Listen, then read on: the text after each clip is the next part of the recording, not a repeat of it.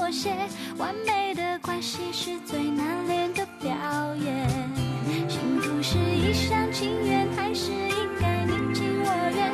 想了几年，等到的是别人的结婚喜宴。爱情是互相敷衍，还是应该互相妥协？完美的关系是最难练的表演。幸福是一厢情愿，还是应该你情我愿？等了几年，只等到朋友们的结婚喜宴。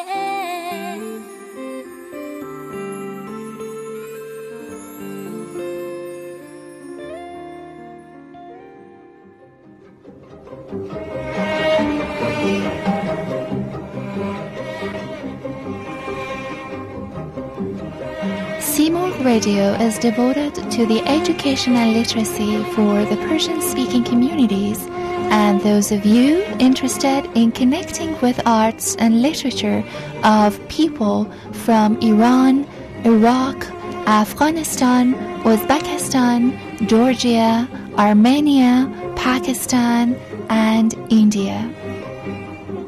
From environmental fairy tales to epic mythologies, poetry, scholarly pieces, to folklore and music, Simorgh lands in as your mythological storyteller every Thursday, 5 to 6 p.m. Pacific Time at CITR 101.9 FM from Vancouver.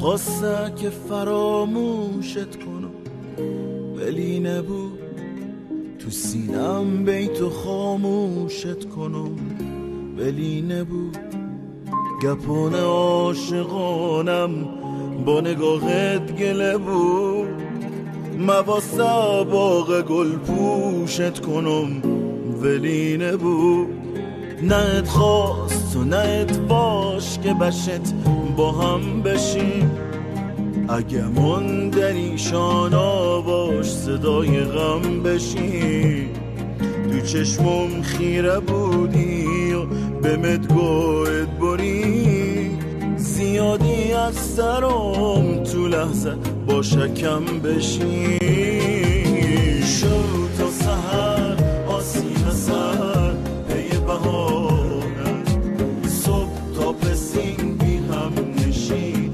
خراب خونم نراه پس نراه پیش پر از سوالم کاش یکی پیدا بگو بهت بگه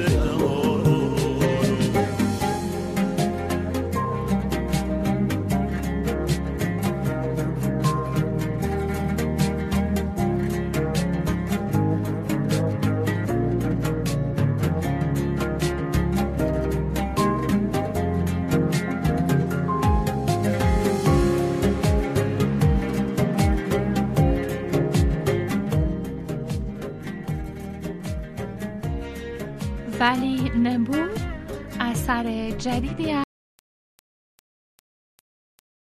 از رضا صادقی صدای جوانان ایران زمین از مجموعه آلبوم همین که نمیخواست غم بگینی ولی باور منا که عاشقانم کم بگینی حالا مموندم و بی باوریه ای که رفتی تعجبم از اینه که چطور یادم نکفتی گذشتی و گذشت از ما دیگر حرفی نمونده ای صدای منه یه عمر رفتن که نخونده. هر جا هسته و با هر که خوشی دومه، ولی دست خودم نین که غمه بغض صداش. تا سحر آسین سر پی بهاره، صبح تا پسین بی هم نشین خراب خونه. در راه پس در راه پیش پر از صبح، کاش یکی پیدا بود بهت بگه شو. تا سحر آسین اثر پی بهارم، صبح تا پسین بی هم نشین خراب خونه. نه راه پس نه راه پیش پر از سوالو، کاش یکی پیدا بود بگید حالو.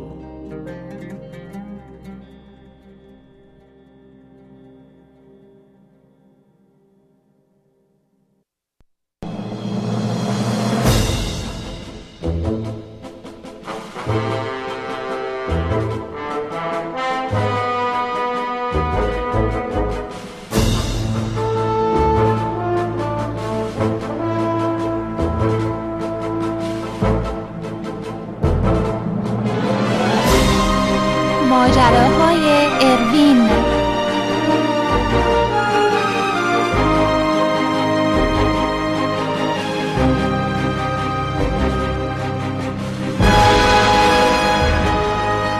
اسرار سرزمین آتشفشان‌های خاموش.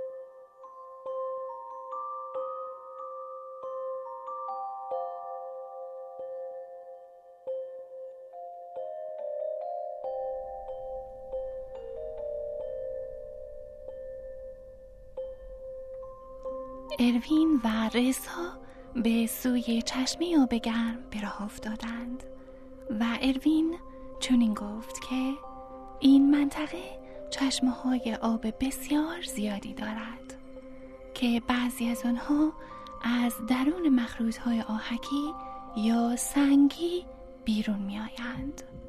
اینکه این مخروط‌ها توسط آهک موجود در آب ساخته شده‌اند یا حاصل فعالیت‌های آتشفشانی منطقه هستند که میلیون‌ها سال پیش در این منطقه فعال بودند، این را نمی‌دانم. اما آنچه می‌دانم این است که به طور قطع این منطقه یک مکان استثنایی و پر رمز و راز است.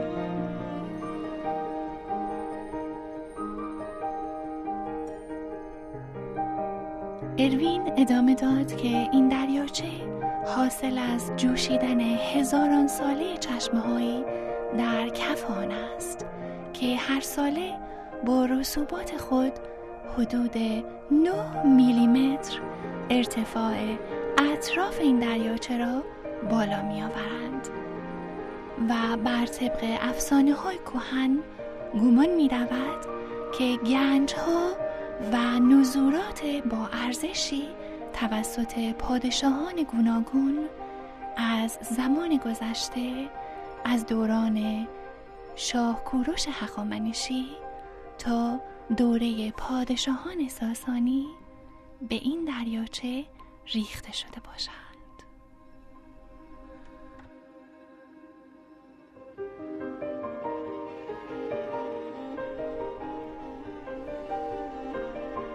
اروین به دوردست خیره شد و ادامه داد: در این صورت در پایان عصر ساسانیان و با حمله قبایل عرب به این منطقه متولیان و بزرگان آتشکده آذرگشسب دارایی‌های گرانبها را به داخل این دریاچه ریختند تا از یورش و حمله متجاوزان در امان باشند.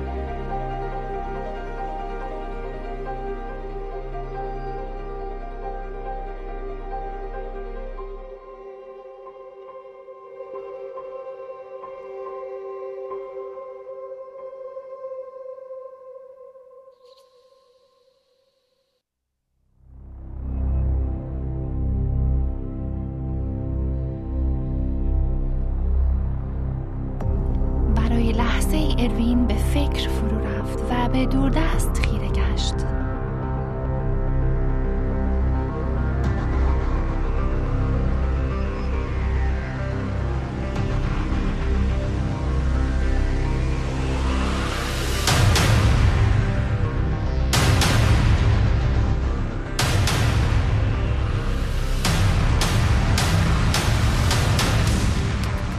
و اروین ادامه داد که حقیقت این است که چند سالی است که عده‌ای سودجو به دنبال این گنج‌های افسانه‌ای هستند.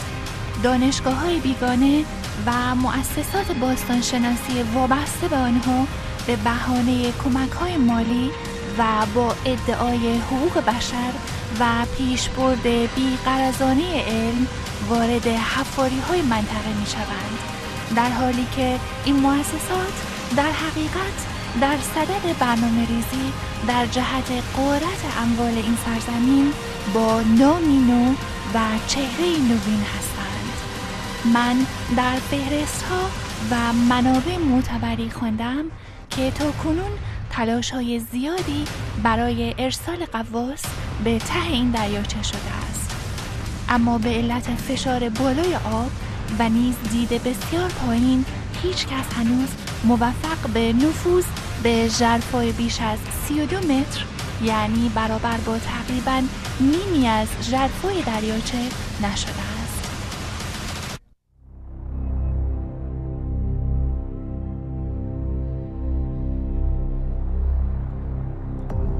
اروین کمی فکر کرد و ادامه داد جالب اینجاست که پیشنهاد داده بودند که حفر تونل هایی به طول 200 متر از بیرون مجموعه به بخش پایین دریاچه صورت بگیرد تا آب دریاچه مقدس از تونل خارج شده و دسترسی به کف دریاچه امکان پذیر شود.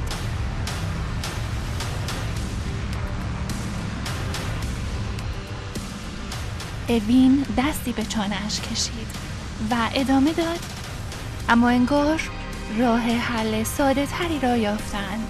البته بیگانه ها هرگز خودشان را به صورت مستقیم درگیر نمی کنند و همیشه گروهی از ایرانیان هستند که خواسته یا ناخواسته به دلیل خوشبینی، ناآگاهی و نداشتن مطالعه و شناخت کافی با طرح‌های ساخته و پرداخته بیگانگان همکاری می کنند و در دام آنها می افتند.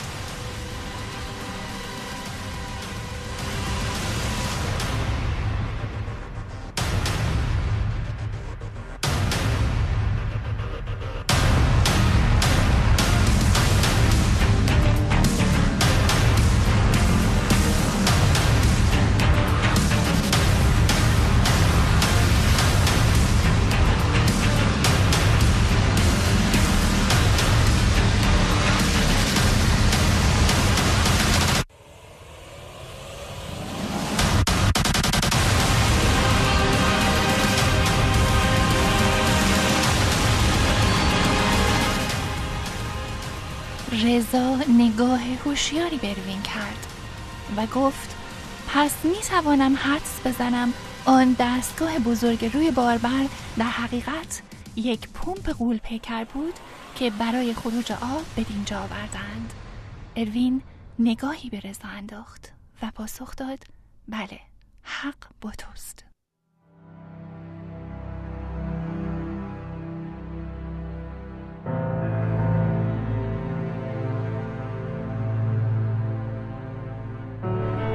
اروین سر از نقشه‌ای که با دقت و وسواس بسیاری روی زمین پهن کرده بود برداشت. اکنون اروین و رضا می‌دانستند که دشمنان قصد داشتند آب دریاچه را با فشار زیاد توسط پمپ خارج کنند. اروین گفت: امشب باید خوب حواسمان را جمع کنیم. اروین و رضا پای پیاده به سوی روستای احمدآباد به راه افتادند. رضا در راه در مورد اهمیت چشمه‌های آب گرم در منطقه تخت سلیمان صحبت می‌کرد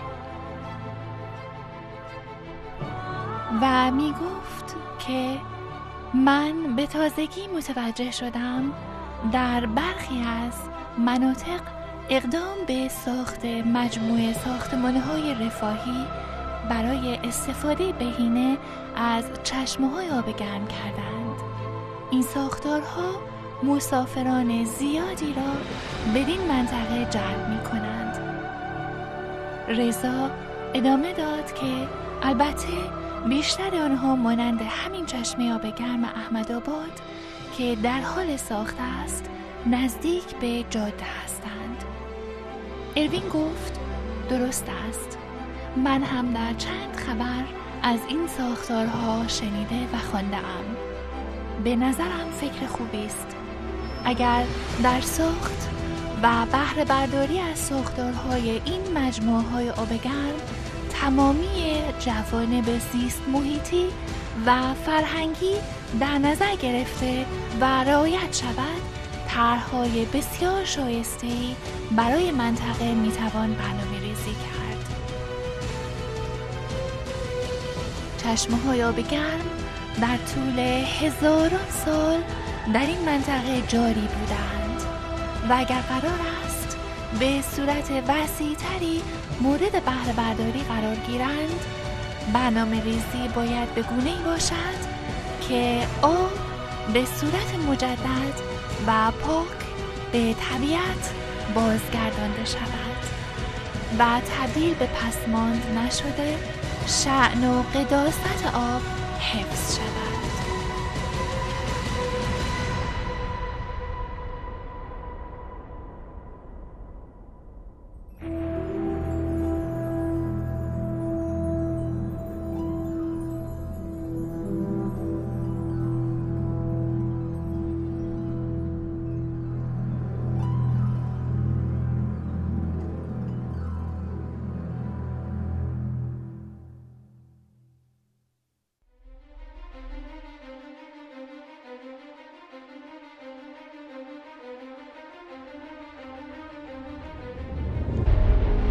اروین و رضا به چشمه آب گرم رسیده بودند.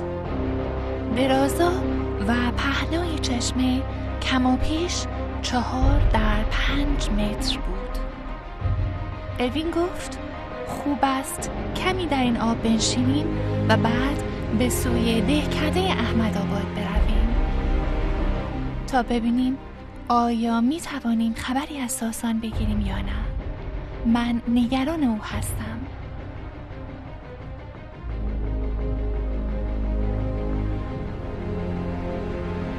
اروین ادامه داد که اگر تا امشب نتوانیم خبری از او بگیریم، من باید این موضوع را با پلیس در میان بگذارم. رضا گفته های اروین را تایید کرد. اروین گفت که چشمه های این منطقه همگی آهک‌ساز هستند. اینطور به نظر می رسد که مقدار املاح بیکربنات این چشمه ها بسیار زیاد است. همین چشمه‌ای که درست در میانه دریاچه تخت سلیمان پیوسته از دل کوه جوشیده و هر روز دریاچه رو متولد می کند، خود داستان اسرارآمیزی دارد.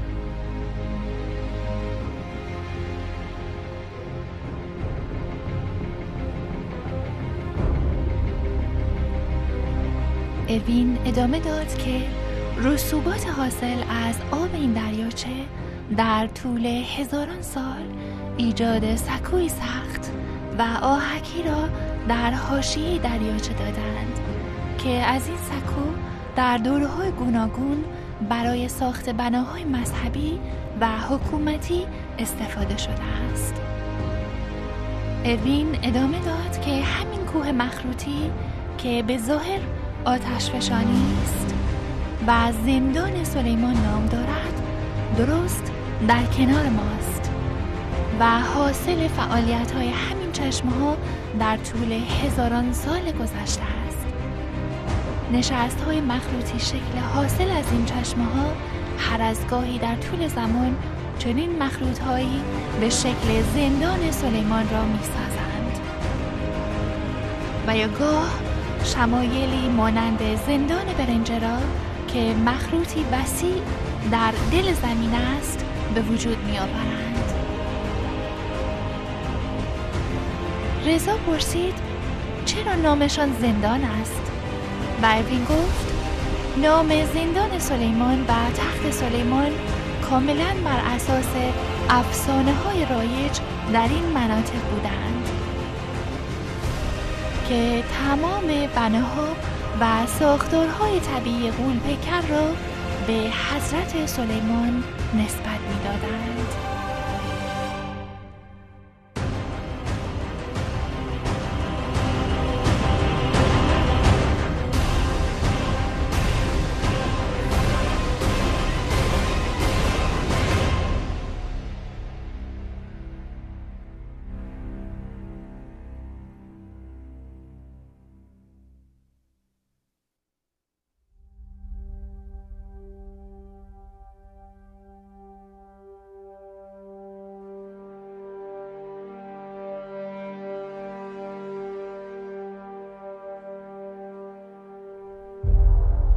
رضا گفت البته من شنیدم که در گذشته زندان برنج محلی بوده است که خانه‌های محلی با بستن سنگ به پای افرادی که به دلیل قانون شکنی قرار بود تنبیه شوند آنها را به ته این مخروط آبی فرو می‌انداختند. اوین در حالی که به دوردست نگاه می‌کرد در فکر فرو رفت و با خودش زمزمه کرد تنبیه سخت است.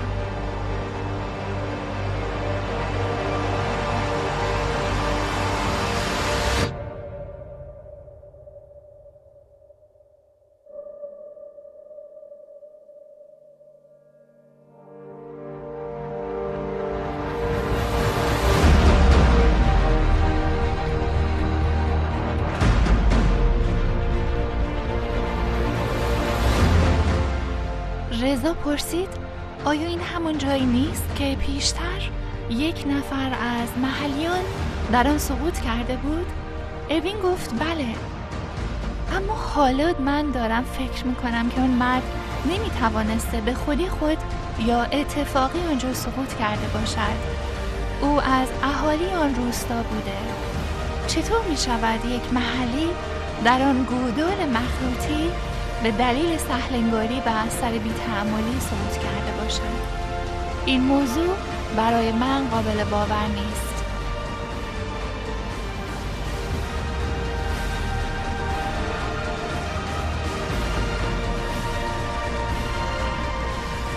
اوین کمی فکر کرد و ادامه داد باید داستان سقوط آن مرد چیز دیگری باشد.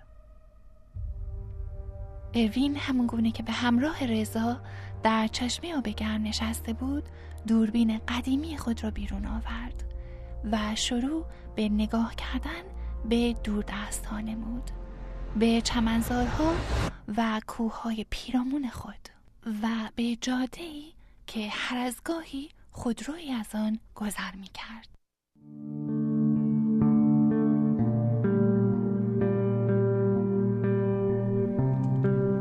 در همین هنگام ناگهان اروین در دامنه‌های زندان سلیمان دو مرد را دید که با شتاب به سوی کوه مخروطی می‌دویدند. از دور سایه‌ای کشیده با دامنی بلند آنها را دنبال می‌کرد. اروین دوربین را بهتر تدبیر داد. او درست می‌دید. او ماهبانو بود که به دنبال دو مرد آن دو را تعقیب می‌کرد.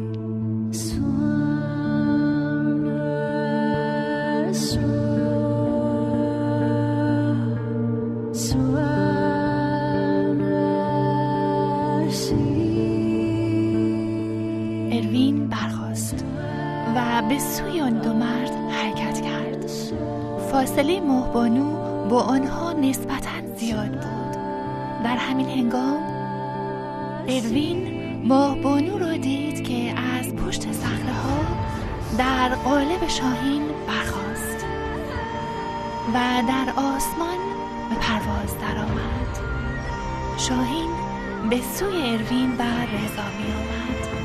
آن دو مرد دیگر دیده نشدند و از تیررس نگاه اروین پنهان مانده بودند. گویی به گونه اسرارآمیز ناپدید شدند.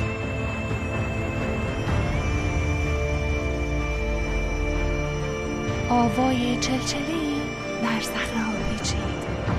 شاهین فرود آمده بود و لحظاتی بعد شانه به شانه اروین و رضا ایستاد. آنها از ملاقات یکدیگر خوشحال بودند. در همین هنگام ماهبانو به اروین گفت که آن دو مرد از دور و دسته گروه آقای قائمی هستند و امکان دارد که آنها به دنبال کاری وارد زندان سلیمان شده باشند.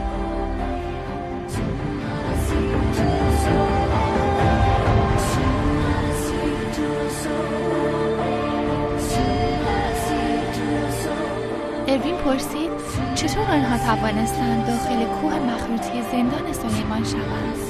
رضا گفت شاید رمز کنجت باز شو که درب کوه 42 بغداد را برای علی بابا گشود، درب زندان سلیمان را برای دار و دسته قائمی گشوده باشد. اروین، ماهبانو و رضا هر سه با هم خندیدند.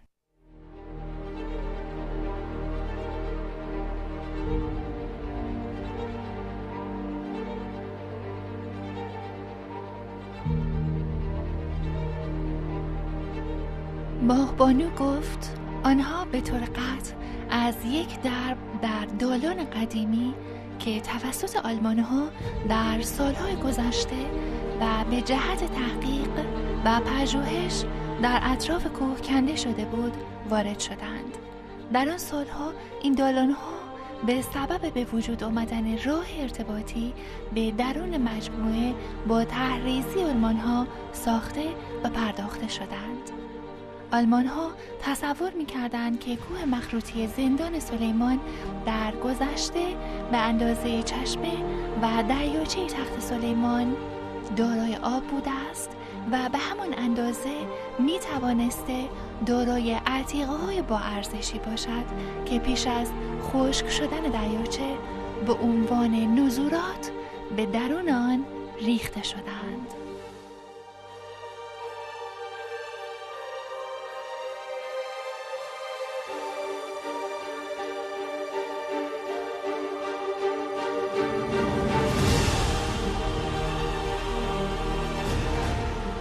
ماهبانو ادامه داد که در آن زمان آلمان‌ها برای ایجاد راه ارتباطی در درون تونل یک ریل کار گذاشتند تا بتوانند خاک‌های حفاری و رسوبات درون مخروط را به بیرون انتقال دهند. اما این طرح ناتمام باقی ماند، یا شاید هم به روایتی آنها به مقصود خود رسیدند و آنچه را به دنبالش آمده بودند به دست آورده و باقی طرح را که پوششی برای مقصود پنهانیشان بود ناتمام گذاشتند. هیچ کس از سرانجام حقیقی این داستان خبری ندارد، اما آن دو مرد که به سوی مخروط می رفتند به نوعی از جایگاه دریچه و ورودی آن دالان آگاهی داشتند.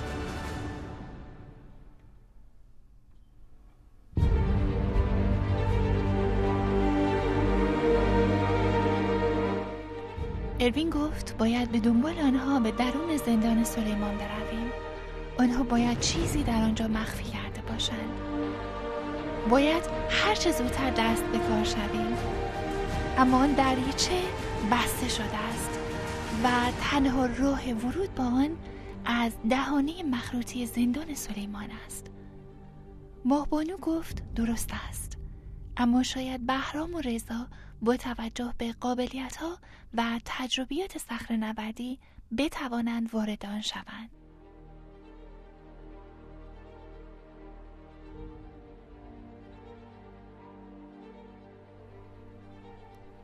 اروین به رضا نگاهی انداخت و گفت بله، حق با ماهبانوست، باید همین کار را انجام دهیم. رضا گفت که دسترسی به بهرام که در مجموعه تخت سلیمان است به این سادگی و زودی امکان پذیر نخواهد بود. اروین به آسمان نگاهی انداخت.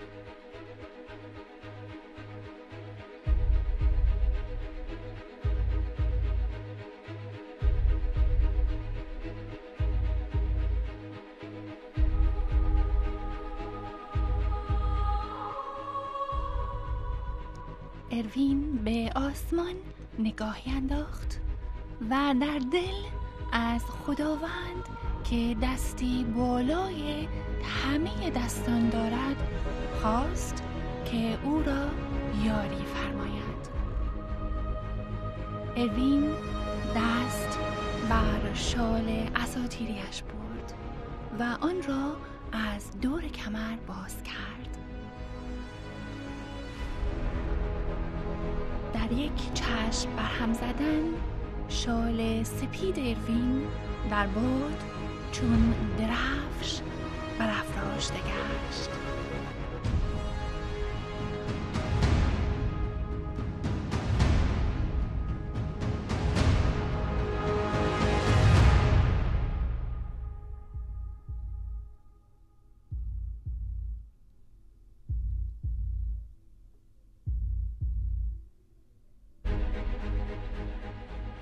از میانه توده سپیدی ها شبدیز اسب اساطیری اروین با پیرایه های ساسانی سربلند کرد. شبدیز از میانه شال برخاست و پرشتاب و تیزپا رو به سوی خورشید در پی بهرام روانه گشت.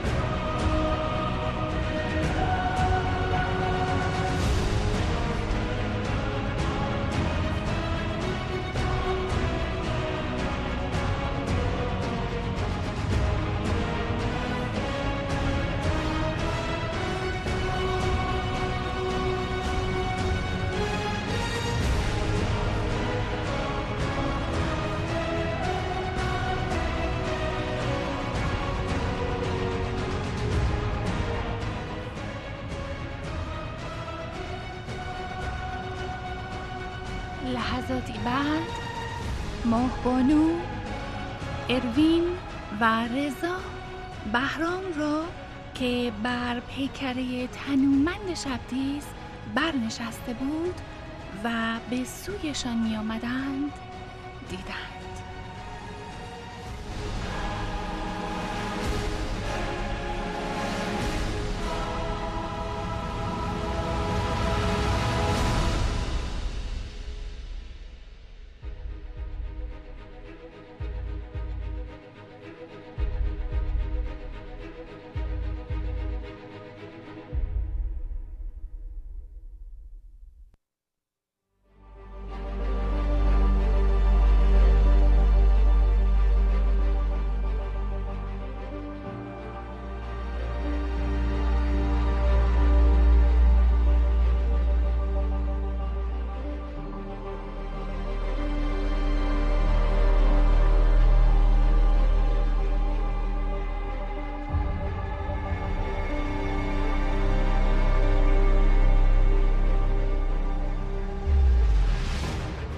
بهرام بر روی زمین درست در نوک دیوارهای مخروط زندان سلیمان زانو زد و به درون مخروط نگاهی انداخت. بهرام با خود اندیشید این مخروط باید خیلی عمیق باشد و به راحتی نمیتوان از آن فرود آمد. بهرام کوله پشتی خود را درآورد و شروع به بیرون کشیدن وسایل مورد نیاز برای فرود آمدن از دیواره مخروطی آهکی کرد.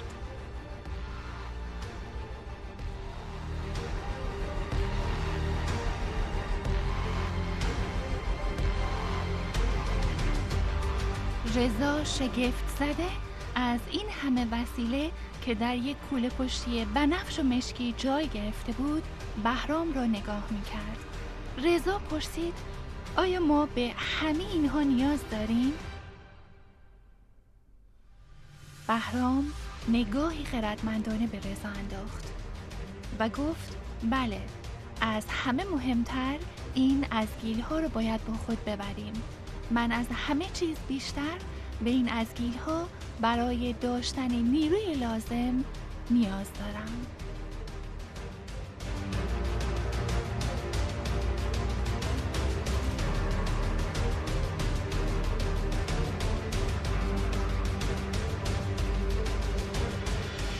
بهرام و رضا شروع به نصب گیره های صخره‌نوردی بر روی دیواره ها کردند و ریسمان ها را محکم به آنها می بستند.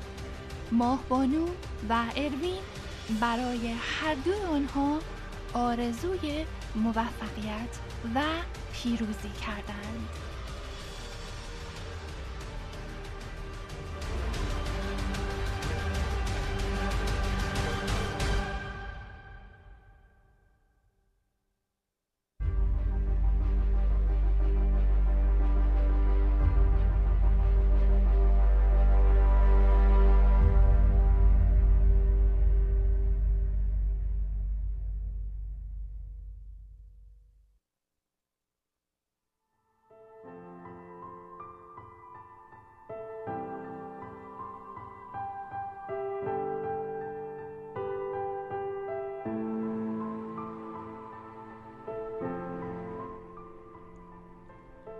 لحظاتی بعد مهبانو و اروین روانه شده بودند تا خود را به دریچه ورودی به زندان در پای مخروط برسانند تا شاید راهی برای وارد شدن به آن بیابند.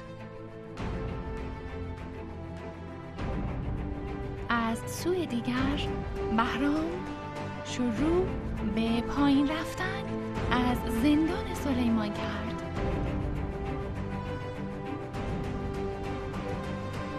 در حالی که باد او و ریسمانی را که به دیوارها متصلش کرده بود تکان می‌داد.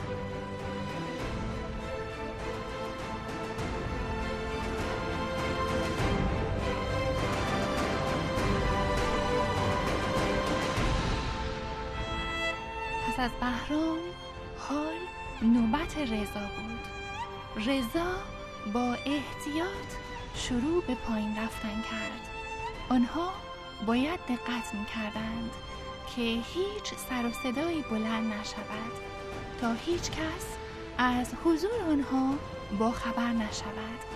هر صدایی که از آنها بلند می‌شد انعکاس بیشتری در مخروط سلیمان پیدا می‌کرد.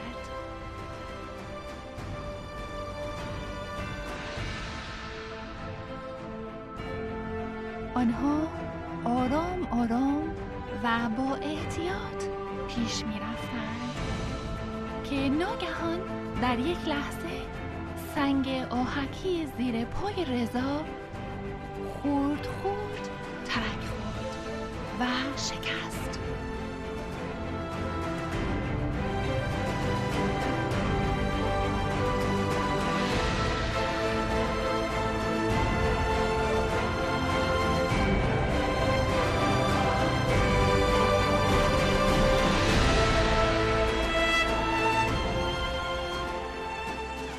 رضا در حال سقوط به درون مخروط بود که قلاب محکم شده بالایی او را نگه داشت.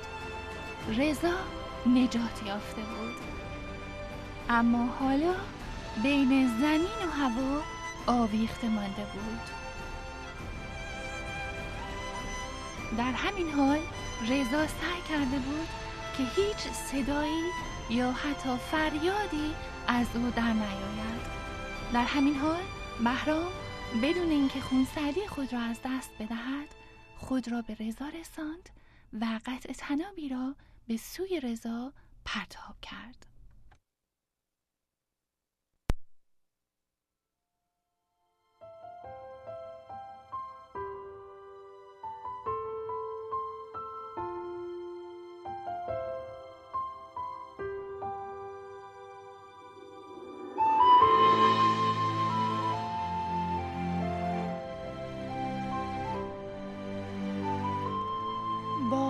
هوهو کنان اما نه چندان قوی در حال وزیدن در درون زندان سلیمان بود.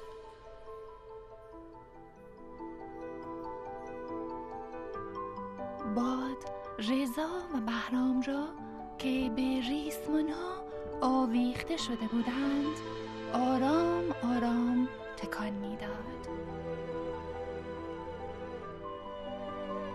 آنها با احتیاط به سمت پایین پیش می رفتند،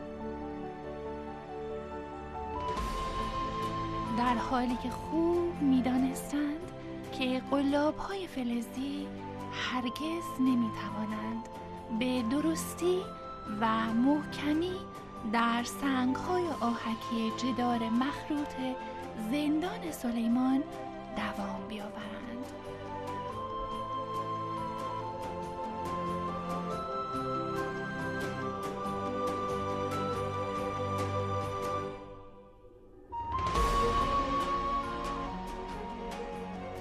مدتی بعد بهرام و رضا هر دو در قعر مخروط بودند. باد همچنان به آرامی در قعر مخروط هوهو کنان می‌وزید. بهرام و رضا در پشت سنگ‌های غورپیکر که فرو ریخته در قعر مخروط زندان سلیمان بودند جای گرفتند.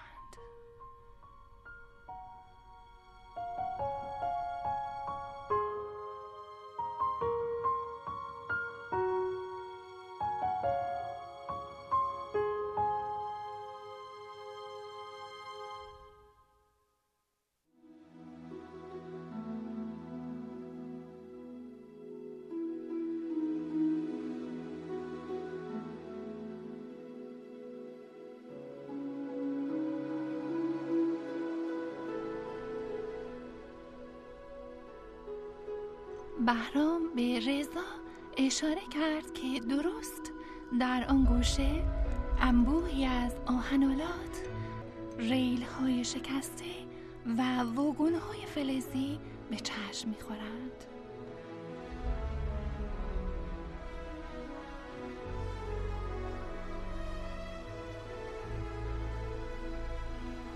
رضا گفت بله، به نظر می‌رسد آنجا باید خبری باشد.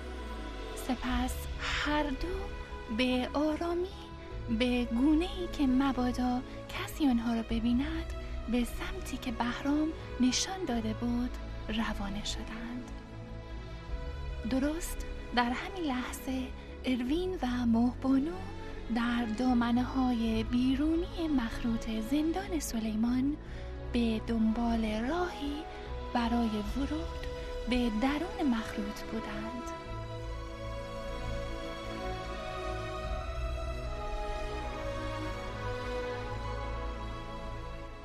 اروین گفت من فکر میکنم باید این دریچه جایی همین پیرامون باشد.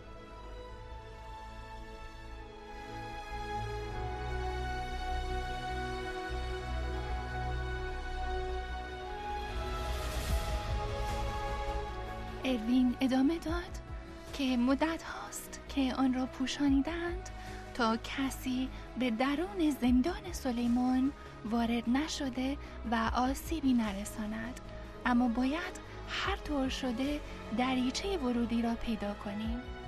اروین در حال نگاه کردن به پیرامون خود بود که ناگهان آنجا که اروین با چروق‌های سواریش ایستاده بود یک دستمال قرمز و آبی آویخته به بوته‌ای بزرگ درست کمی آن طرفتر نظرش را به خود جلب کرد.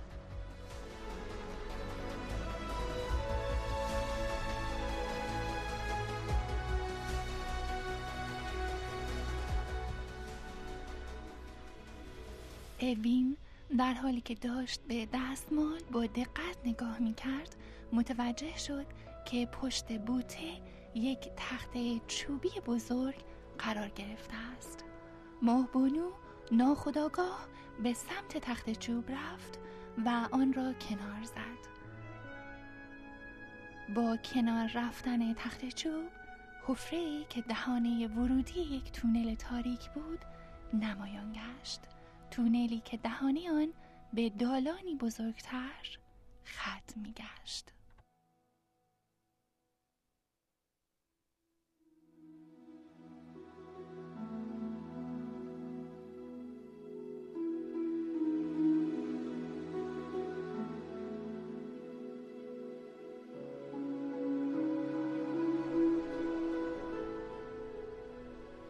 ماهبانو خطاب به اروین گفت و این هم تونل دزدان. اروین لبخندی زد و روی به ماهبانو گفت که این همان راهی است که برای خارج کردن خاک‌های رسوب شده از مخروط زندان سلیمان توسط همین واگن‌ها استفاده می شده است. شاید بتوانیم یکی از همین واگن‌های کنار ریل را راه بیاندازیم. اروین واگن را روی ریل سوار کرد و چرخ‌های اتاقک را وارسی کرد.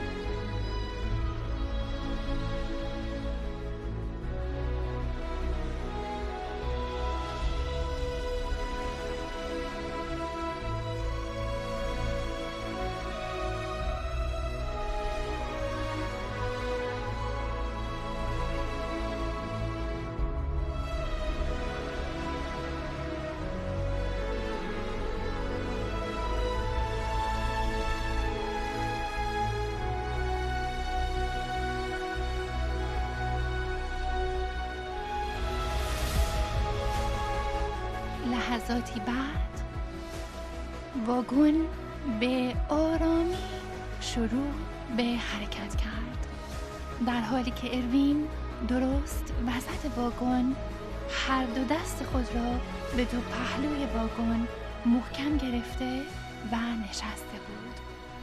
ماهبانو در هیبت شاهین از میانه تاریکی ها پر کشید و روی دماغه واگن نشست.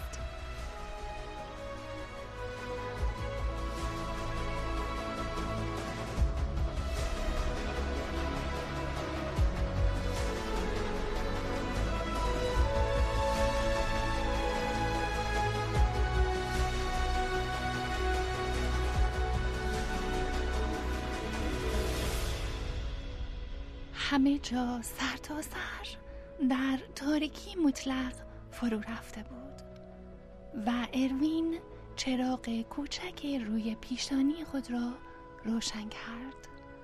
واگن به همراه اروین و شاهین پیش می رفت.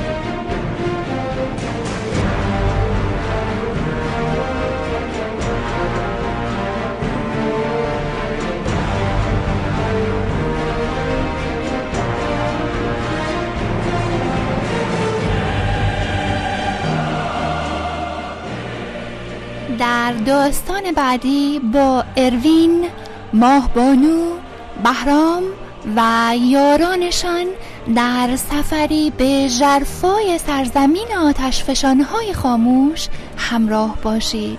سفری به میانه کوهستان زاگرس، دشت‌های فلات ایران، مردمان بومی و اسرار سر به ماه.